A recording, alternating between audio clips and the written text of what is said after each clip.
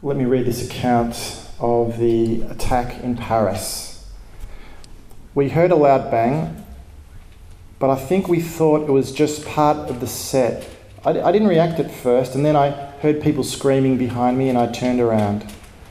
And I think there was two people. They entered from the back of the arena, and they just started to open fire with what looked like AK-47s.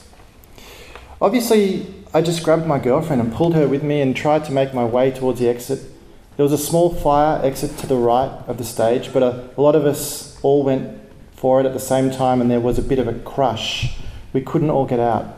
It was an automatic rifle firing into the crowd, people falling all over the place, people screaming and just clawing and running and pushing to get away. Awful, it was so full as well. I think it was sold out. Once they'd emptied their magazines, everybody kind of got back up and tried to make another dash for the exit. And then he just reloaded and tried to fire into all of us again. When he started to shoot again, we just hit the floor. I pulled my girlfriend underneath me and I lay on top of her. I thought I was going to die. Now, sorry to start my sermon with such a heavy, whoa, that's serious stuff. That was an eyewitness account of the terrorist attack of the Eagles of death metal concert in Paris for an Englishman, Michael O'Connor, reporting to the BBC. And I'm sure most of you have all read heaps of commentary on this, and similar to, I guess, 9/11 was in New York. In Australia, we identify so much with Paris in a way that we might not with terror attacks in other countries, because I guess we connect with it culturally. Many of us would have walked those streets and can imagine ourselves in those cafes and maybe going to that concert. Even, one of our member, Benjamin, had a friend who was killed in that concert. It's quite a sad thing, terrible. And so we really connect with this story, and it really impacts us. It makes us think twice about our lives. It makes us think, I wonder what's going on in the world today. It makes us worried about what could happen in Melbourne. See, terrorism, it's theatrical violence. It's aimed to communicate fear to a certain audience, and we are that audience for ISIS. And their theatre of violence has worked on us. And now we feel a little more insecure, and I'm sure for people living in Europe, they feel a lot more insecure. I can think of a few conversations I've had in the last few weeks since it's happened where we've wondered about whether the same thing could happen here. Well, this is the goal of terrorism, isn't it? We look at that chaos and we want to bring order. And some politicians are scrambling to do that now, and they want to do it with more violence, sending planes and bombing ISIS sites in Syria. Other politicians want to counteract this division by bringing unity. Who knows what the right response is? These kind of events, I can remember with both September 11, with the Bali bombings as well, and now with the Paris attacks, and we've had other similar sorts of things over the last 15 years or so. They get under our skin because they dislodge a crisis of meaning in us. I don't know if you ever feel the pain of existence. Where you realise the reality of life. See, what terrorist attacks do, they raise these pain of existence questions like, it sucks out of us. It sucks us out of our luxurious Western comfort and says to us, one day you are going to die. I'm just reminding you of this. Something like that. That's what that tragedy does. It reminds us in a horrific way that we are not in control of our own lives. However much we want to try and be, we just don't know what's going to happen next. And so this creates a crisis of existence for us. Now, you might remember from our last sermon in the series, if you were here or if you listened to the podcast, that after the reign of King Solomon, Israel split into two kingdoms, the northern and southern kingdom. And after about 200 years and 19 kings, the northern kingdom was attacked by the Assyrians, the Assyrian army, and taken into exile. And after about 720 BC, the southern kingdom of Judah, which is what we read about in 2 Kings 25, which is based around the area of the city of Jerusalem. It lasted about another 150 years until about 586 BC. And in our reading, we read about the end, the destruction, the tearing down of this city. They had hung on in despair, convinced that they were God's chosen, and they were God's chosen. They'd held on to God's promises. He'd promised through their patriarch Abraham that Abraham's descendants would be many and would be a blessing to the nations. His name would be great. They'd promised to King David that his dynasty would be eternal. And they'd seen this come to fruition. They'd seen the building of the temple. They'd seen Jerusalem become great. But things were looking pretty shaky. And then by this passage, this chapter, we see it all come to an end. I mean, surely Jerusalem wouldn't go down. See, God had shown to his people over many centuries that he could and he would and he does keep his promises. But also that he could discipline them, humble them, if they would not be an obedient people. If the kings were disobedient, if they led their people into disobedience, then there would be a consequence. And the fact is, if you get out a list, and you can get these lists in books and you can type it in Google or whatever, I'd say the kings of Israel, kings of Judah, and say bad or good.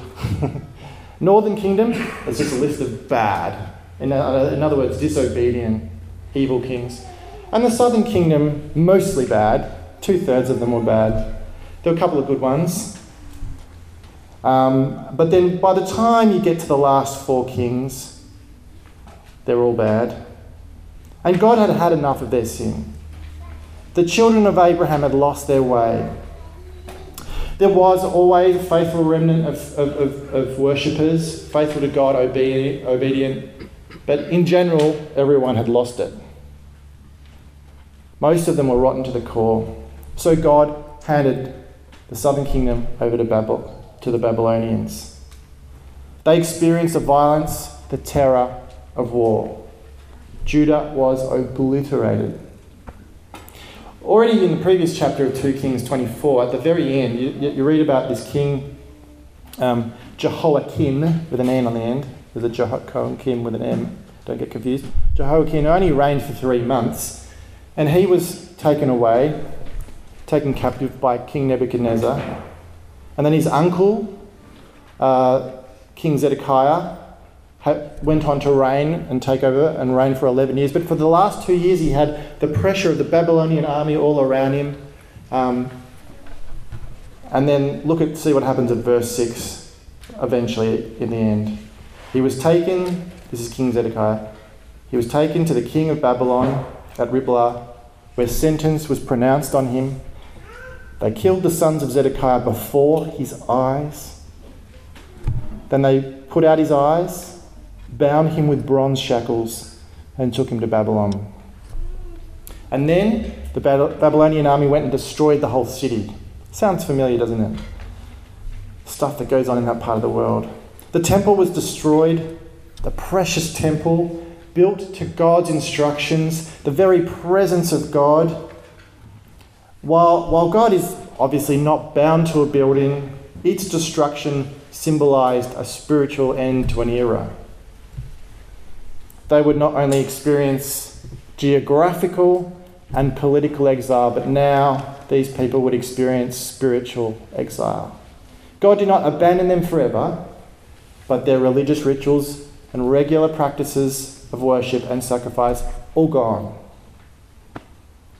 This was national, spiritual, and cultural desolation, disorientation.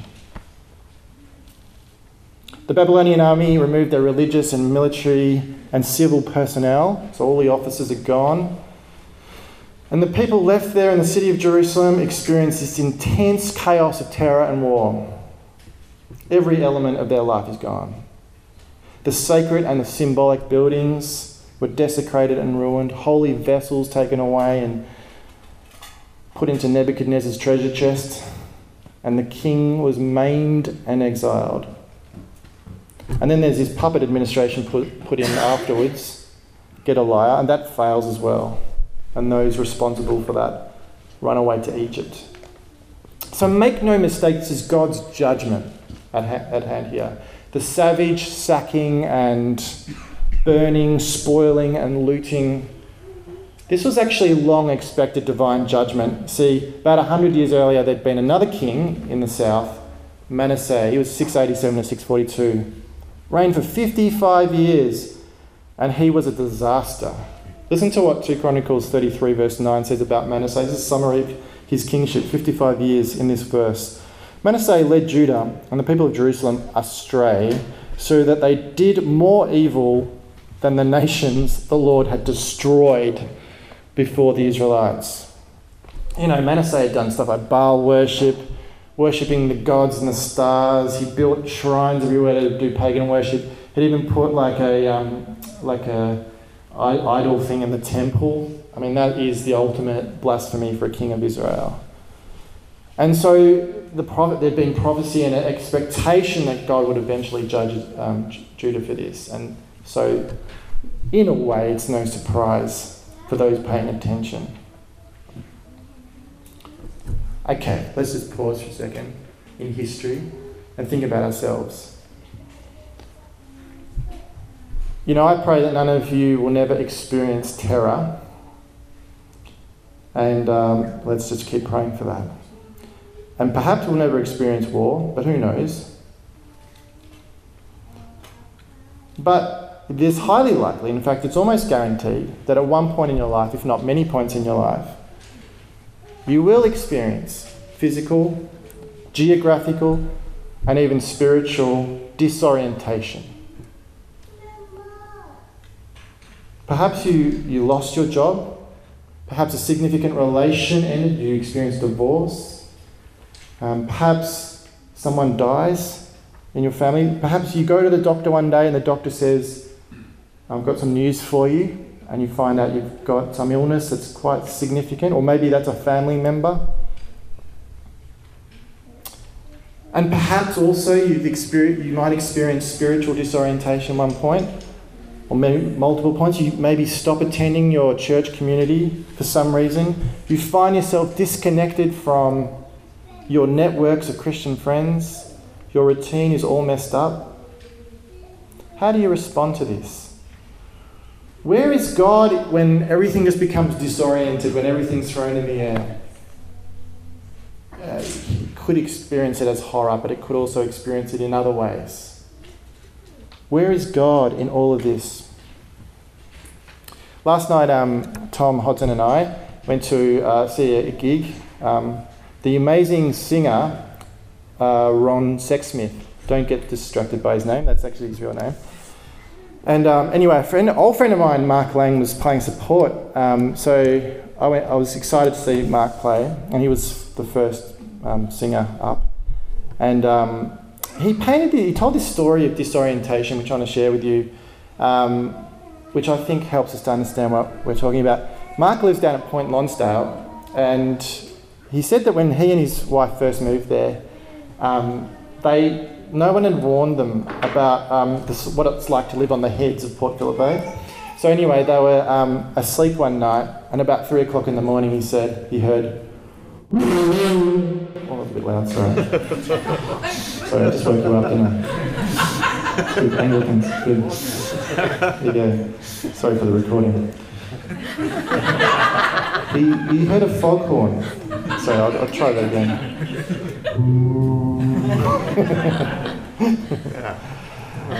Sorry about that. Two people's wax just fell out of their ear. Now, he said everyone might know about lighthouses. You know what lighthouses do? They do that and the light goes out. And so the boats can see where to go when they're coming into the heads.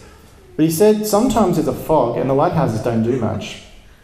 And so what they do is they blast these horns from the land, and the captains of the ship know what to do. And they have their own foghorn, which is at a higher pitch, and they blast that. And there's this kind of sending to and fro of horns, right? And so this was going on. And he said he once met this captain of a ship in Point Lonsdale that explained to him that one night he was out in his ship and the boat was out there, and it was really foggy and he couldn't hear any foghorns, and he could see that the water was green, and apparently when the water's green, that means the storm's about to hit. And they're out there in the water, and then this wave just went smack on the side of the boat, and then another wave came smack on the other side of the boat, and they were absolutely petrified. And he was waiting for that foghorn, and he couldn't hear the foghorn.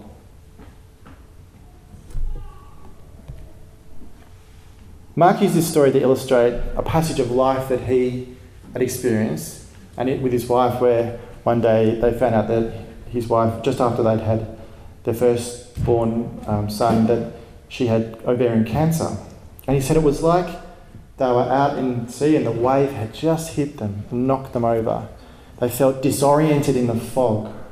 And so the song was about crying out to God and saying, where are you? I can't hear the foghorn. He didn't say God, but I think that's what he meant.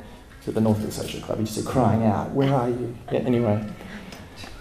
The ship blowing its foghorn, waiting to hear the other foghorn. And I'm sure many of us have felt that wave hit the side of the boat of our lives. The shock of news, wondering about our future, worrying about our family. See, a key part of our Christian discipleship is that God does not shield us as Christians, as his children, from darkness. It is part of the normal human experience to have sleepless nights, fear and weeping at times. And sometimes darkness creeps up on us over a long period. This loneliness, this spiritual turmoil and emotional panic, all of this is the flavour of hell. You might have had these dark nights of the soul, as they call it, coming upon you because of the after effects of your sin. This certainly was the case for the southern kingdom of Judah. Culmination of sin and God's judgment coming down. But then it's not always the case, is it? Usually, for most of the time, we just get these waves hitting the side of the boat of our lives because of just the way life is. We're living in a broken world. Things are unpredictable. We don't know what's going to happen next. And it's normal at these times to even question your faith. It's common experience to sound your horn out at sea and maybe not hear anything back and feel completely disoriented in the fog. Psalm 11 verse 3 says, if the foundations are destroyed, what can the righteous do? See, for us as Christians, if you're a Christian, if your vision of Christ is gone, what do you do? If you can't see anymore, what do? You'll start to wonder whether he's there at all. And you might go for months or years experiencing theological disorientation. You might experience continuous questions, nagging doubts, panic attacks, false hope followed by relapse. Will you recover? The effects of these dark nights, they linger, they leave an impression. They mark us so that we limp for the rest of our days. Now the Bible is wise about this. The Bible knows that this is the way life is and helps us. We are told to stick together. We are told to build the strong bonds of relationships while there's no fog, while you can see what's happening, while you can see the horizon, form the strong bonds. Proverbs 17 verse 17 says, a friend loves at all times and a brother is born for adversity. Remember Ecclesiastes 4, 9-12, not just about weddings at all. Two are better than one because they have a good return for their labour. If either of them falls down, one can help the other up, but pity anyone who falls and has no one to help them up. Also, if two lie down together, they will keep warm, but how can one keep warm alone? Though one may be overpowered, two can defend themselves. A cord of 3 strands is not quickly broken. Bandy together when you're feeling disoriented. The Bible also talks about obedience, and it says that when you're experiencing that fog, the pain of existence, you should stay obedient to God. Idleness combined with anger and despair, it's a dangerous cocktail. There's a great bit, the famous bit in the Screwtape Letters, C.S. Lewis, when the senior devil says, Our cause is never more in danger than when a human, no longer desiring but still intending to do our enemy's will, our enemy being God, looks around upon a universe from which every trace of him seems to have vanished and asks why he has been forsaken and still obeys. So we need to learn to resist spiritual fatalism. That is the desire to throw in the towel. And you can have, and I'm a strong believer in this, faith and doubt existing side by side. Don't believe the false thing that every Christian you see at church is fully, got 100% strong faith the whole time. We carry all kinds of mixed things going on in our hearts.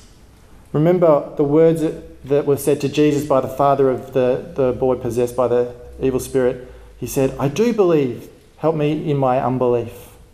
That sums up a lot of our lives, isn't it? The Bible also says that just as for the captain of the ship who just keeps,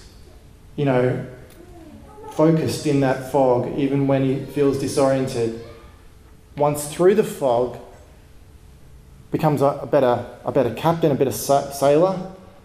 So too, staying close to your Christian community, staying obedient to God, riding the wave through the fog, it grows our faith. When we are in the middle of the crisis, it's almost impossible to understand.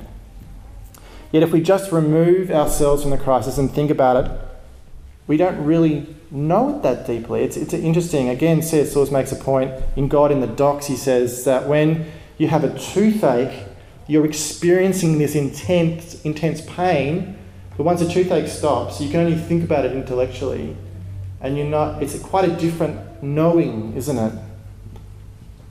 It's a learning that comes through experiencing.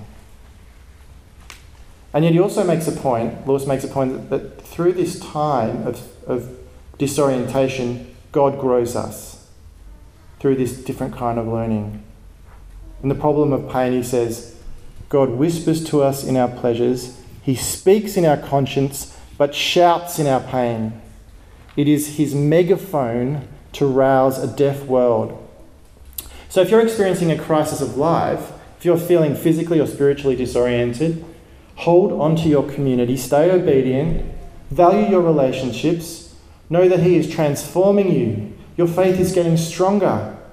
You're learning to trust God more and more. You can't see it now, but you will see it later. There's something else though, and it's in the passage.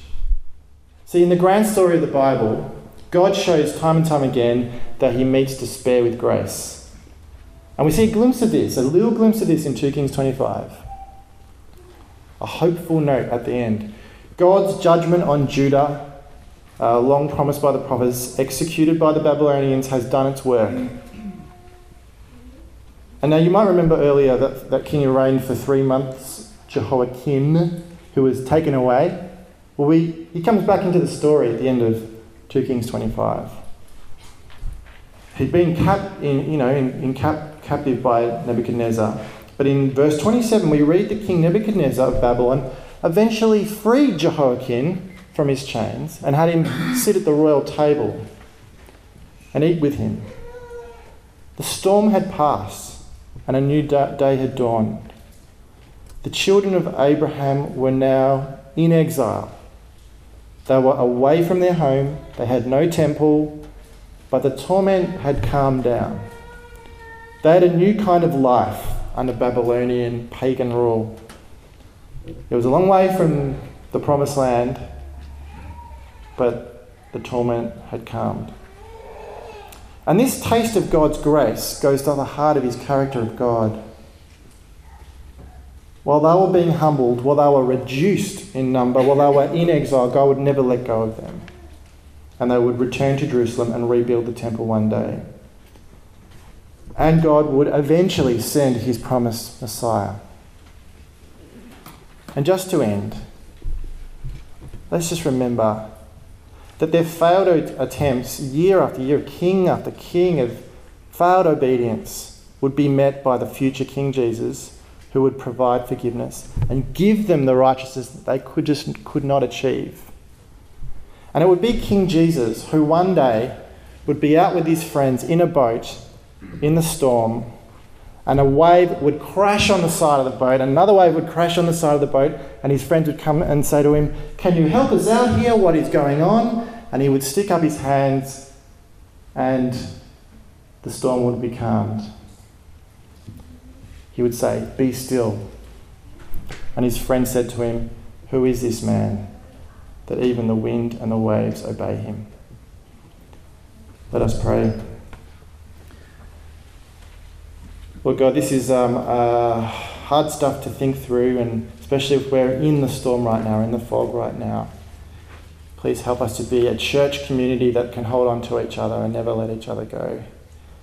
That we can remain obedient when we're feeling disoriented. That we can trust in your grace. And thank you for Jesus, who has given us his righteousness.